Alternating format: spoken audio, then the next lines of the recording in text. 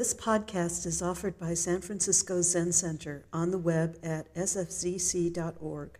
Our public programs are made possible by donations from people like you.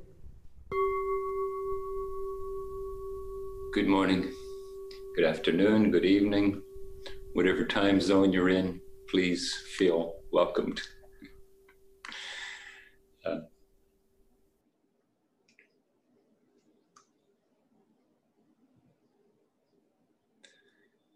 I have to say that thinking about giving this talk and what came to mind was enjoyable. I was very struck. I watched part of the inauguration of Joe Biden as president, and I was very struck by Amanda Gorman's performance, which I suspect many of us were.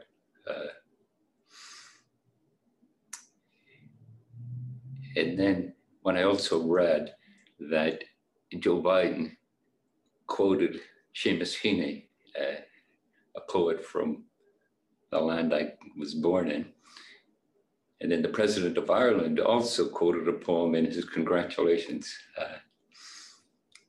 I thought, the golden age has arrived.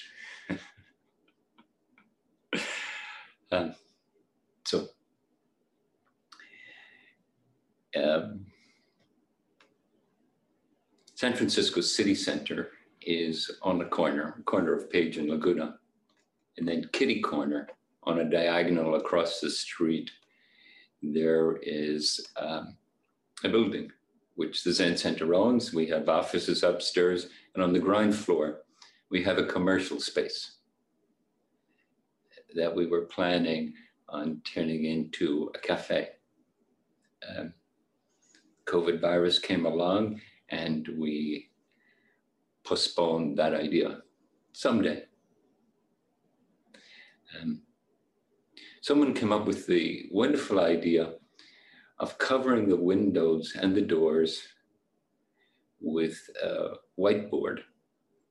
I assume it's plywood painted white, so that people could paint on it. And I think one of the responses, I'm not quite sure what the genesis of this was. I think maybe it was Arlene and Emily, the treasurer, and Arlene, one of Zen Center's senior priests, who has a wonderful knack of making things happen. You know, she's a wonderfully gregarious and friendly person, and somehow that constantly turns into wonderful blossomings of being. So Arlene knows a local artist, Nicole Hayden, and she asked her, prompted by Emily, the treasurer, to paint a portrait of Amanda Gorman, who presented her poem at the inauguration. And Nicole painted a portrait of Amanda in her startling yellow coat, emerging out of a cloud. And also seemingly emerging out of that cloud was a swarm of monarch butterflies.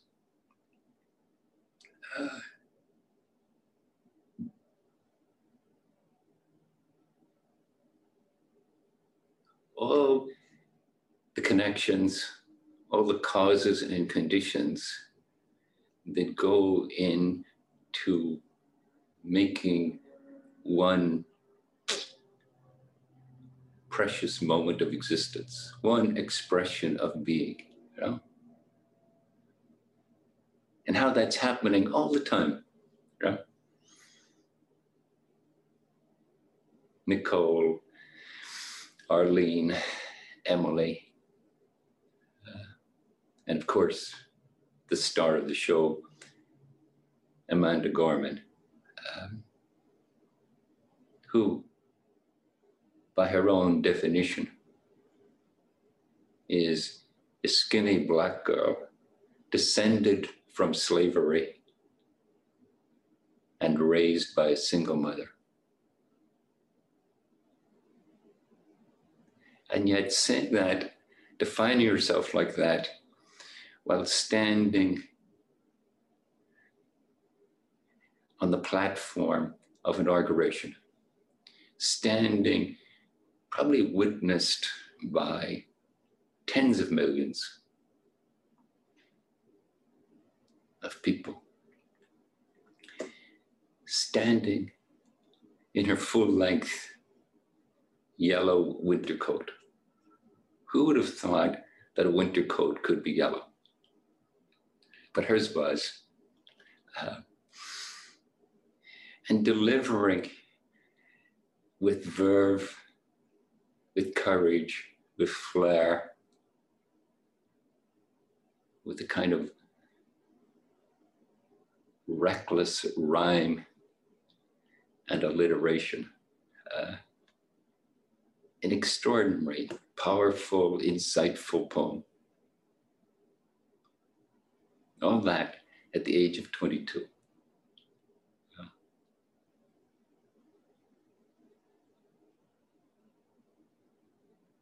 And with a single phrase, you know,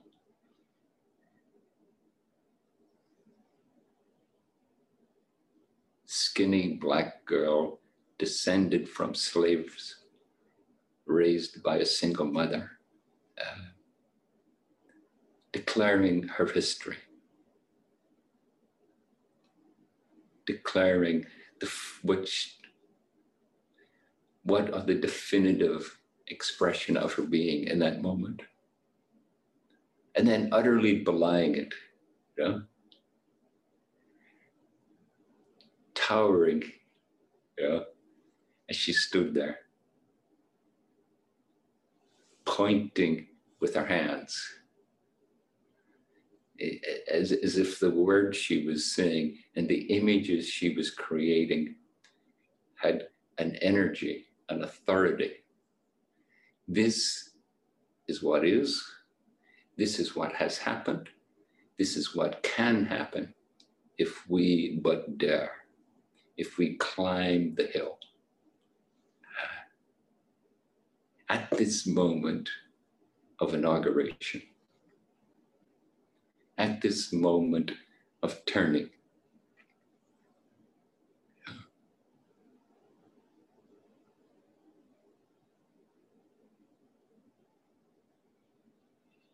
it reminded me, and thinking, reflecting on all that contributed to that moment.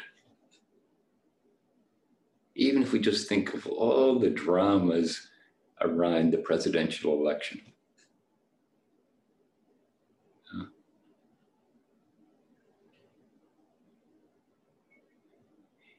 And then if we think about the hidden forces within Amanda's life, how did she come to be such a person? That could stand with confidence, speak with candor and with hope in an unabashed and direct way, hinting at her own background of having a speech impediment, and yet speaking flawlessly and eloquently.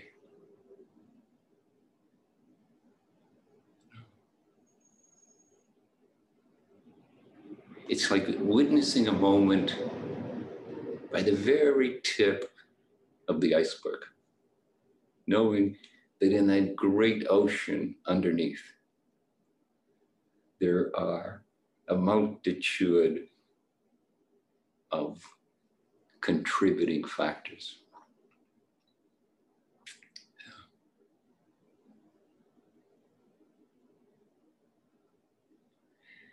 if you haven't had a chance to watch the video, I recommend it.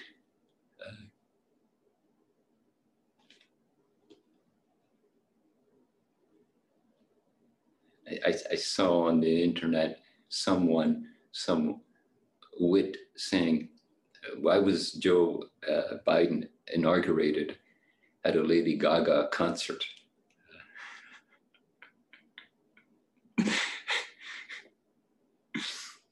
And I thought, why was Lady Gaga performing at Amanda Gorman's poetry recital?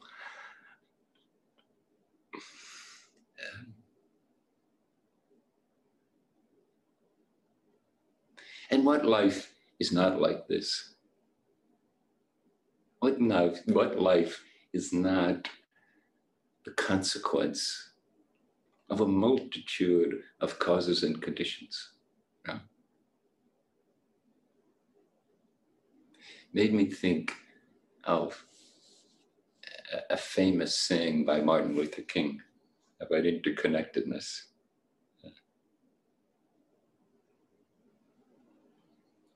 Caught in an inescapable network of mutuality, tied in a single garment of destiny. Whatever affects one affects all indirectly. That each one of us, as an individual, represents that web of mutuality. If we reflect on the influences in our life, you know, if we even reflect on how some of the influences in our life we treasure, we hold in our own scrapbook of history. And some of them, I would say, we don't know. We have here at Zen Center a process of what we call lay ordination. And often when someone's going through that process with me, I'll ask them to think about the people in their early life who were of significant influence, who they felt exemplified certain positive characteristics, and who guided and supported them. In many indigenous traditions, the notion of ancestors, the notion of heritage is fostered. No? And somewhat is here in the United States, and maybe in many parts of the so-called Western world, or beyond, there is a transience now. And it's easy to lose this heritage. You know?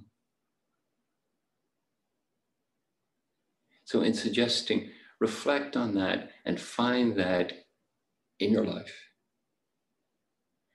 Because even though you may be here wishing to be lay ordained into the Zen tradition,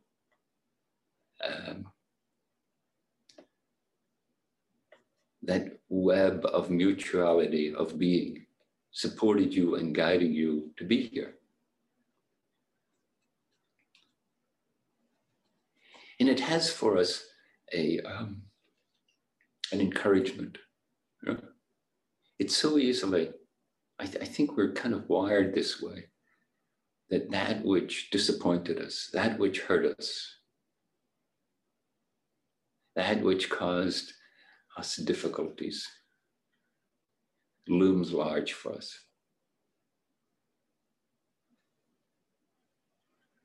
I think as a society, we're increasingly considering the notion of trauma. You know?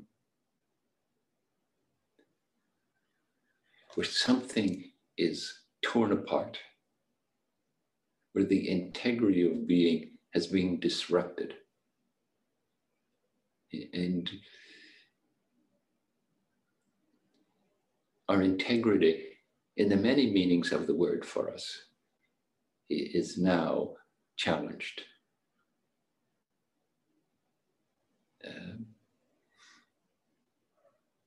And that in such a state of being, encouragement, appreciation, gratitude.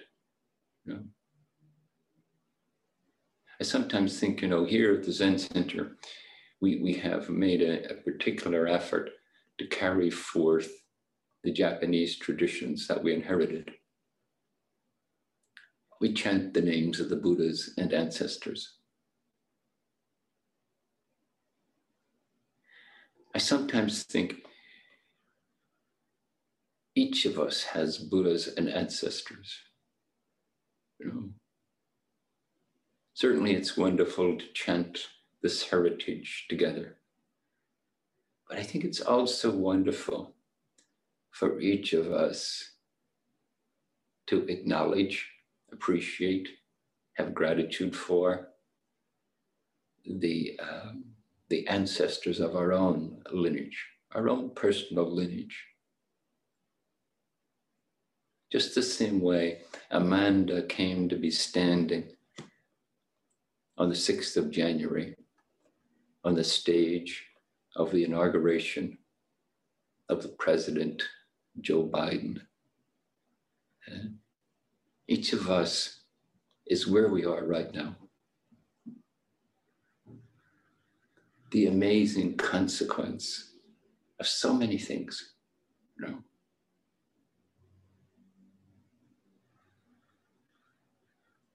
To acknowledge and appreciate. And then also hold, our own version of skinny black girl descended from slaves. Each of us has a heritage of limitation, of suffering. Sometimes people say to me, when I ask them to review the positive influences in their life, they say, well, what about the negative influences? What about the examples that I rebelled against, or I said with a certain kind of authority? That's what I'm not going to do. That is not how I'm going to lead my life. I think so many of us are refugees from seeing the world a certain way, ourselves a certain way, our familial, ancestral being in a certain way, that we became a refugee from that. We said, this life that I call mine will be other than that. Yes. And yet I would add to that it's still beneficial to find what we can hold in positive regard.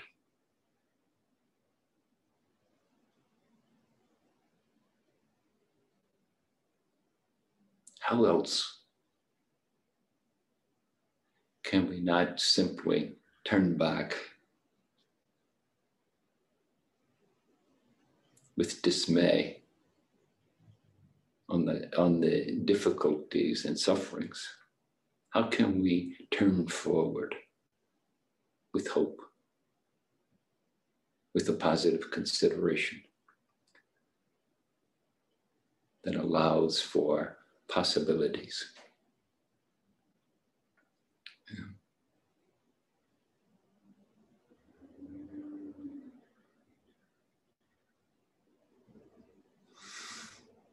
Within the workings of what the ritual we call entering the way as a layperson. This is the initiation. The initiation is the acknowledgement of where we've come from.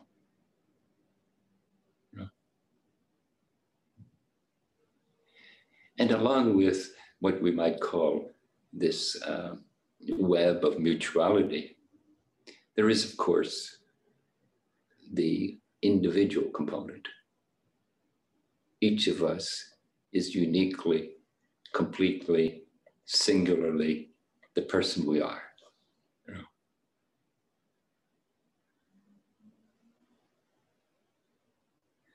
That is just the state of being. That out of that web of mutuality comes a particular person in a particular moment. And that's the person who makes the vow. That's the person who declares the intention. That's the person who, in the inner workings of their being, does this steady activity of not grasping at desires and aversions, but opening to a more inclusive expression of being.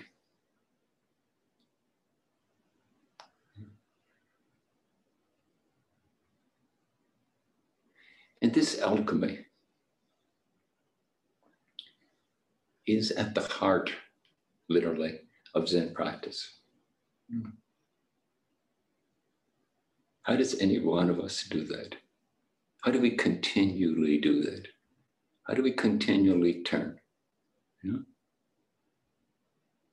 I was reflecting on the past year, or the year 2020.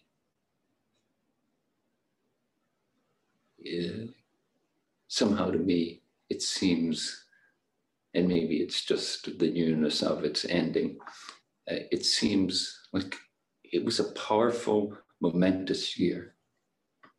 You know? Here in the United States, from the perspective I have on it, it seemed like some old, I was going to use the word demons, but I think I'll search for a more palatable word.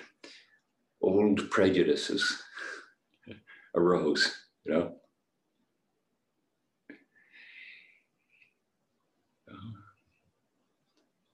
I hadn't before 2020, I didn't know of such organizations as Proud Boys, 3%ers. I still don't know exactly what that refers to. And I'm not in a hurry to find out.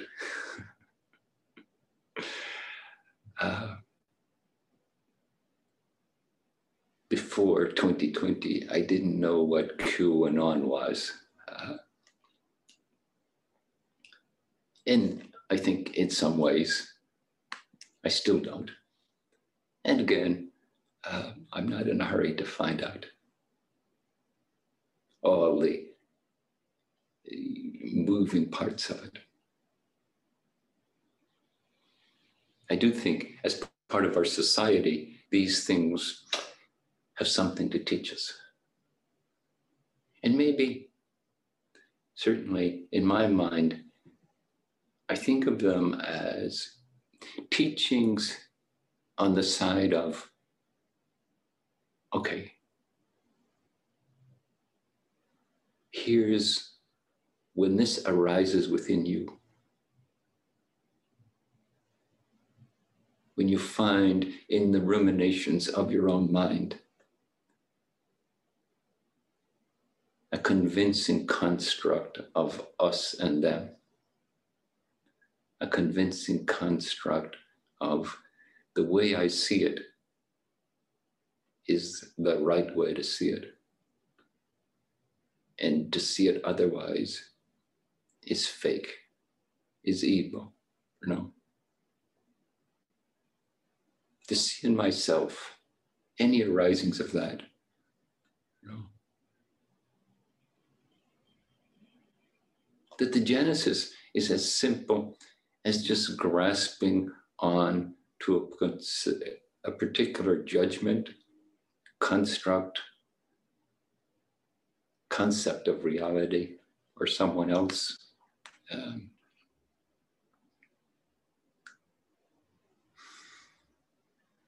So we have that in 2020.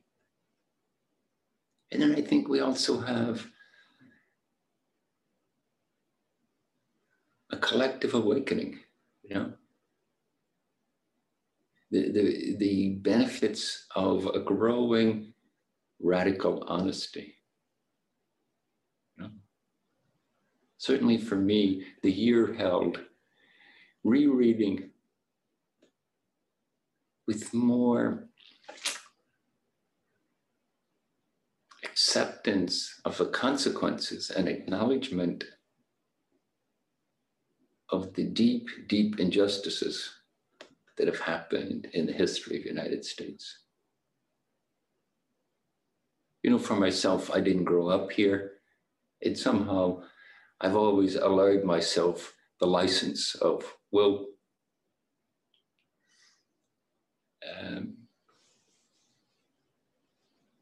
not my fault.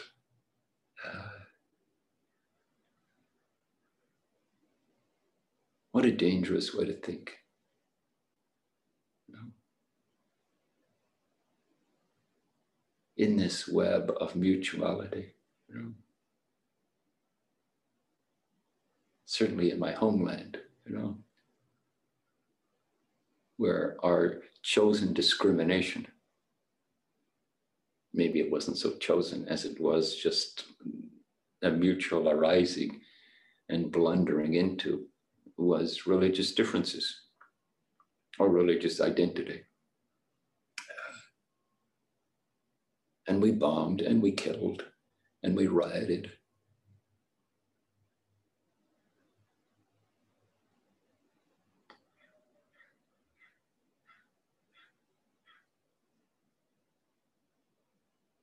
In the past year, to discover what is it to slow down, to learn, to acknowledge, to take to heart, you know.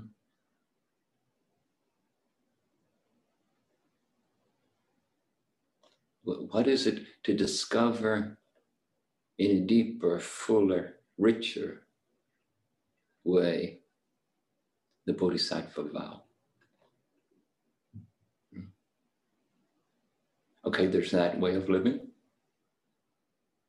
And as we look at this planet and our societies, we have a multitude of wars, of times of aggression, of oppression, of injustice, of prejudice.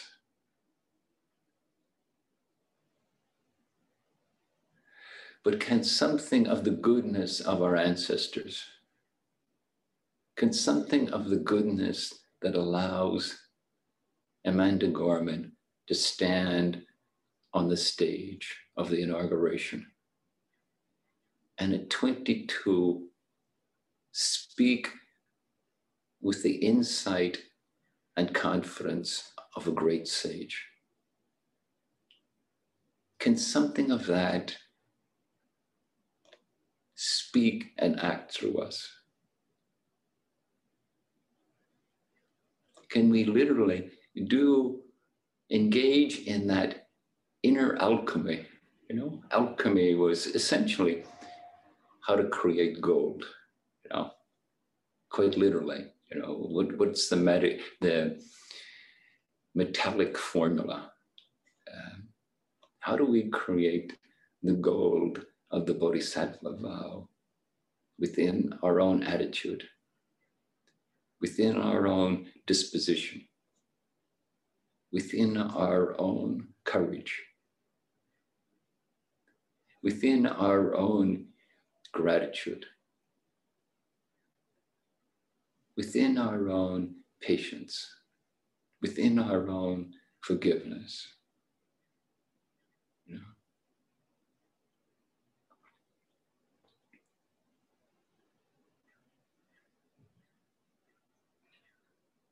What is that alchemy? And I would suggest to you, in some ways, no one can answer that question for us. That it's the challenge for each of us. And in some ways, it's not so much that we answer it as it is that we live it. You know?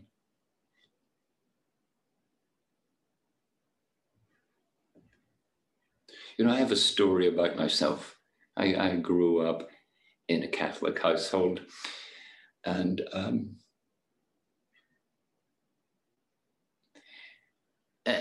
prompted by a variety of influences, maybe primary of which was my mother. I would go to church every day, early in the day. I would actually get up early, go to church, and then come home before the rest of my family had got up. I have memories of being, you know, a 6-year-old boy in a large church, a row of widows in their black shawls sitting up at the altar rail saying the rosary. And then apart from that, maybe half a dozen, 10 of us scattered throughout this big church. So I have this image, you know? And then one day, I can't remember why, I was talking with my sister, and I said, do you remember when I was a kid and I would go to church every day? And she said, no.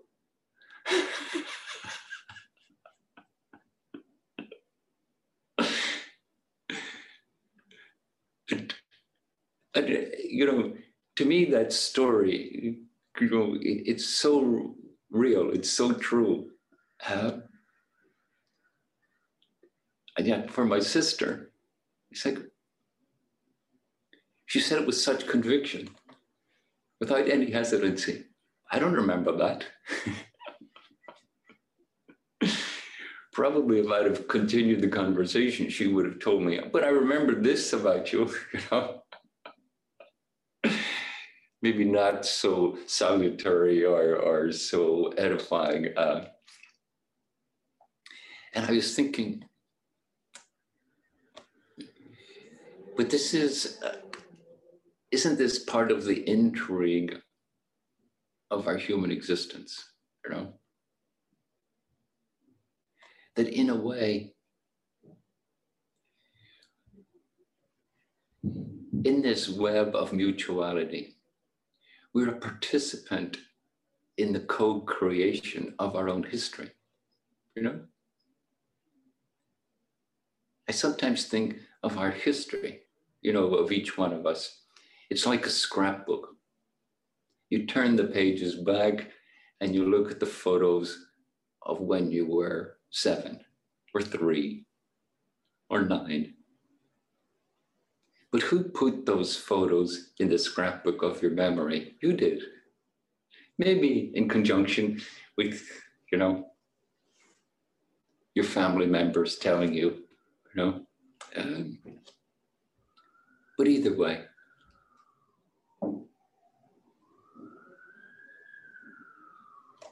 this wonderful paradox that we're confronted with. We're an individual.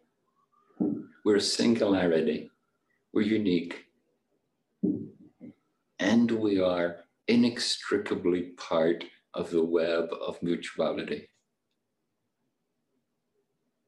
in our singularity, we influence it, we shape it, we remember it, and the way we remember it, we respond to it now in the way that we do. And that's what we offer to the world. When we stand on the platform of now, when we stand on the platform of all being, it's from that we speak. Our integrity doesn't come from, oh, the story I have about myself and the others who treated me with generosity and kindness, who treated me, with harshness and cruelty. All those stories. It's not a matter of absolutely right. It's not.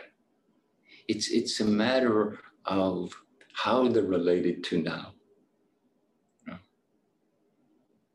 That's what allows us to take our place. That in the now, we see the arising. We see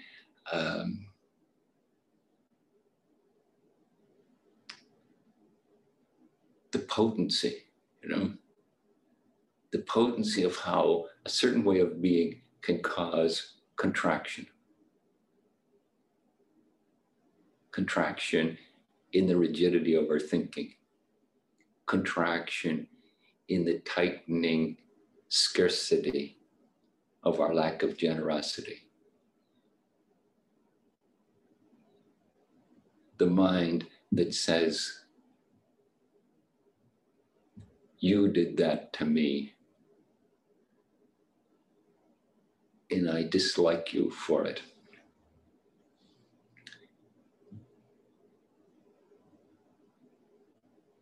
That is where we live. And our vow is to keep opening it, to keep renewing it, is to keep discovering the alchemy. And how do we do that? I think that's a wonderful, powerful question. And I'd like to offer you this poem by David Whyte. Sometimes, if you move carefully, breathing like the ones in the old stories, who could cross a shimmering bed of leaves without a sound, you come to a place whose only task is to trouble you with tiny but frightening requests, conceived out of now and in this place beginning to lead everywhere.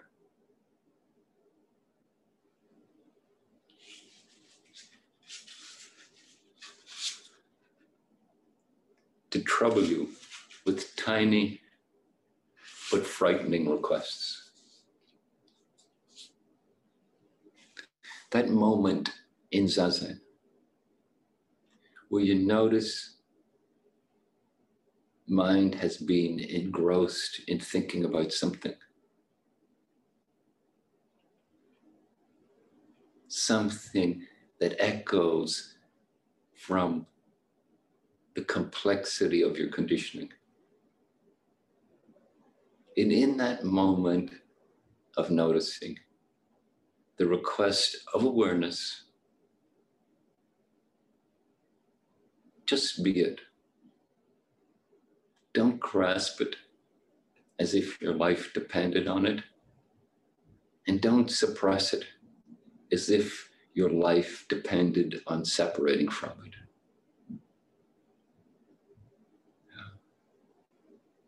That tiny, life-altering, world-changing request.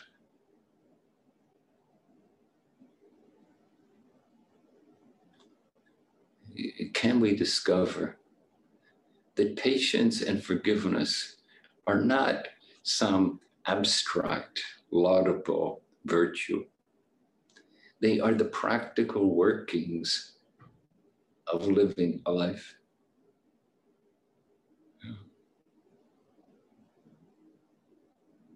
A couple of weeks ago, we had a talk by Larry Ward, a person I find it wonderfully instructful and enjoyable to listen to. So I recommend it. One of the things Larry said was, he said, a bodhisattva is a grown-up.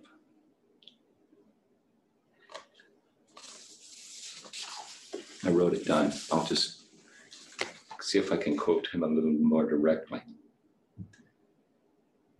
A bodhisattva is an ordinary person who has grown up, who is capable of being mindful, embodying and expressing the love of mind and heart.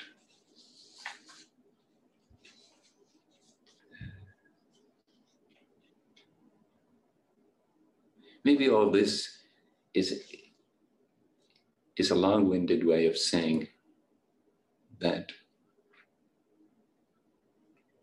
the tiny requests of presence, of awareness, of attention to what is,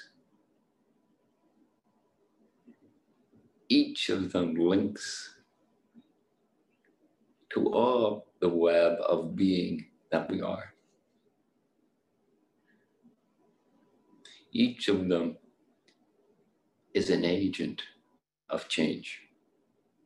Each of them represents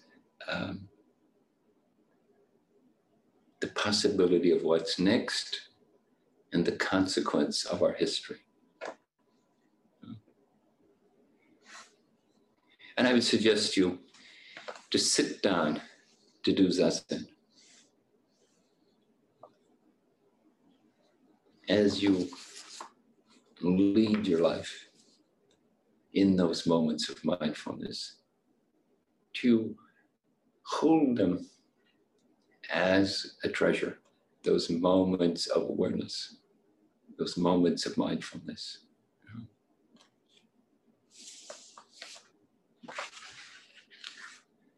And to find within ourselves our own poem, our own declaration of inauguration.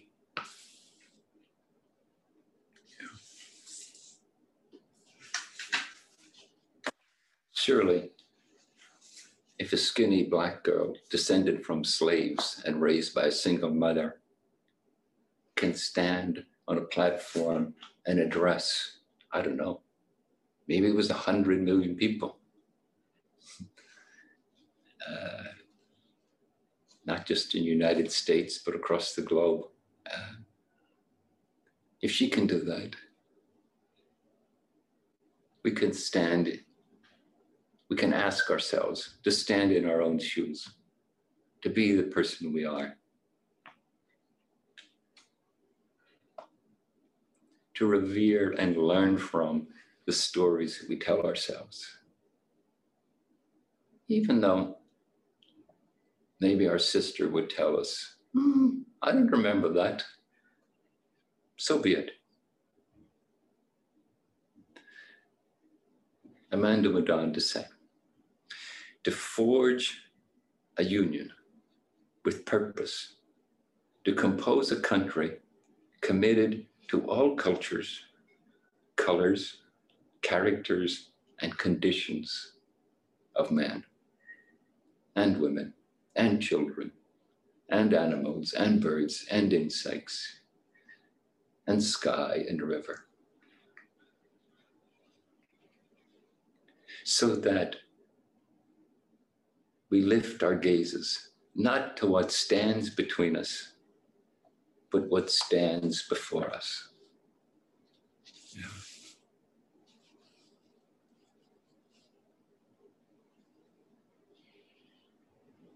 Yeah. In our forms of practice, we construct our rituals, our ceremonies.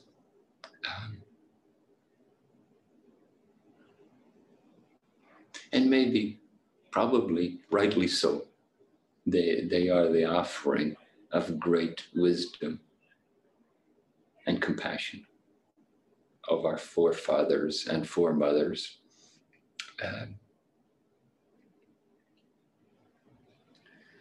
But the heritage is that we reenact it, we rediscover it, we make it alive and real right here, right now. Like the word originality. It has origin, and yet originality is about creativity. It's about be original, create something new. Take the gift of the past and rediscover it in the now, in the present, and let that direct how you enter the future.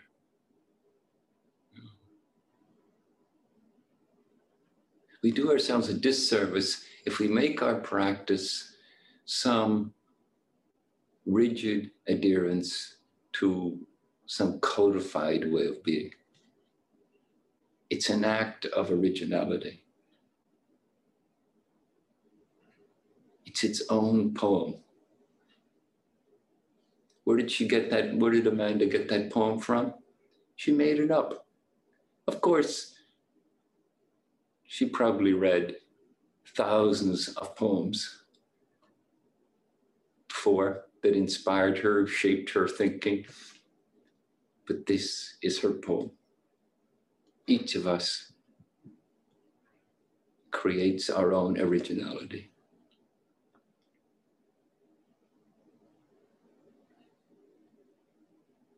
And the questions,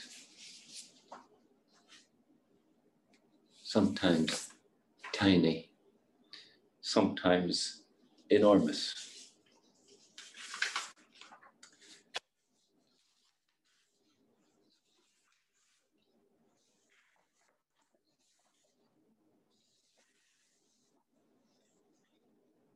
What is it to grow up?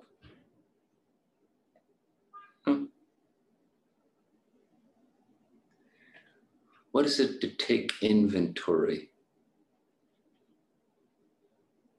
To acknowledge the heritage of what you are? To notice the dominant influences? Because we're enacting them. And the more they go unnoticed or unknown, the more their influence tends to be invisible. But it's still there, somehow leaving us the impression that life has few possibilities, that life happens in narrow paths. Yeah. What is it? And maybe this is the juiciest and most persistent question of the Zen way. What is it to be completely who you are and to be able to drop it?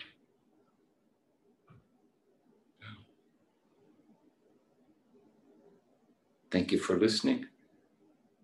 And I hope some of this helps you as you enter the inauguration of the next part of your life.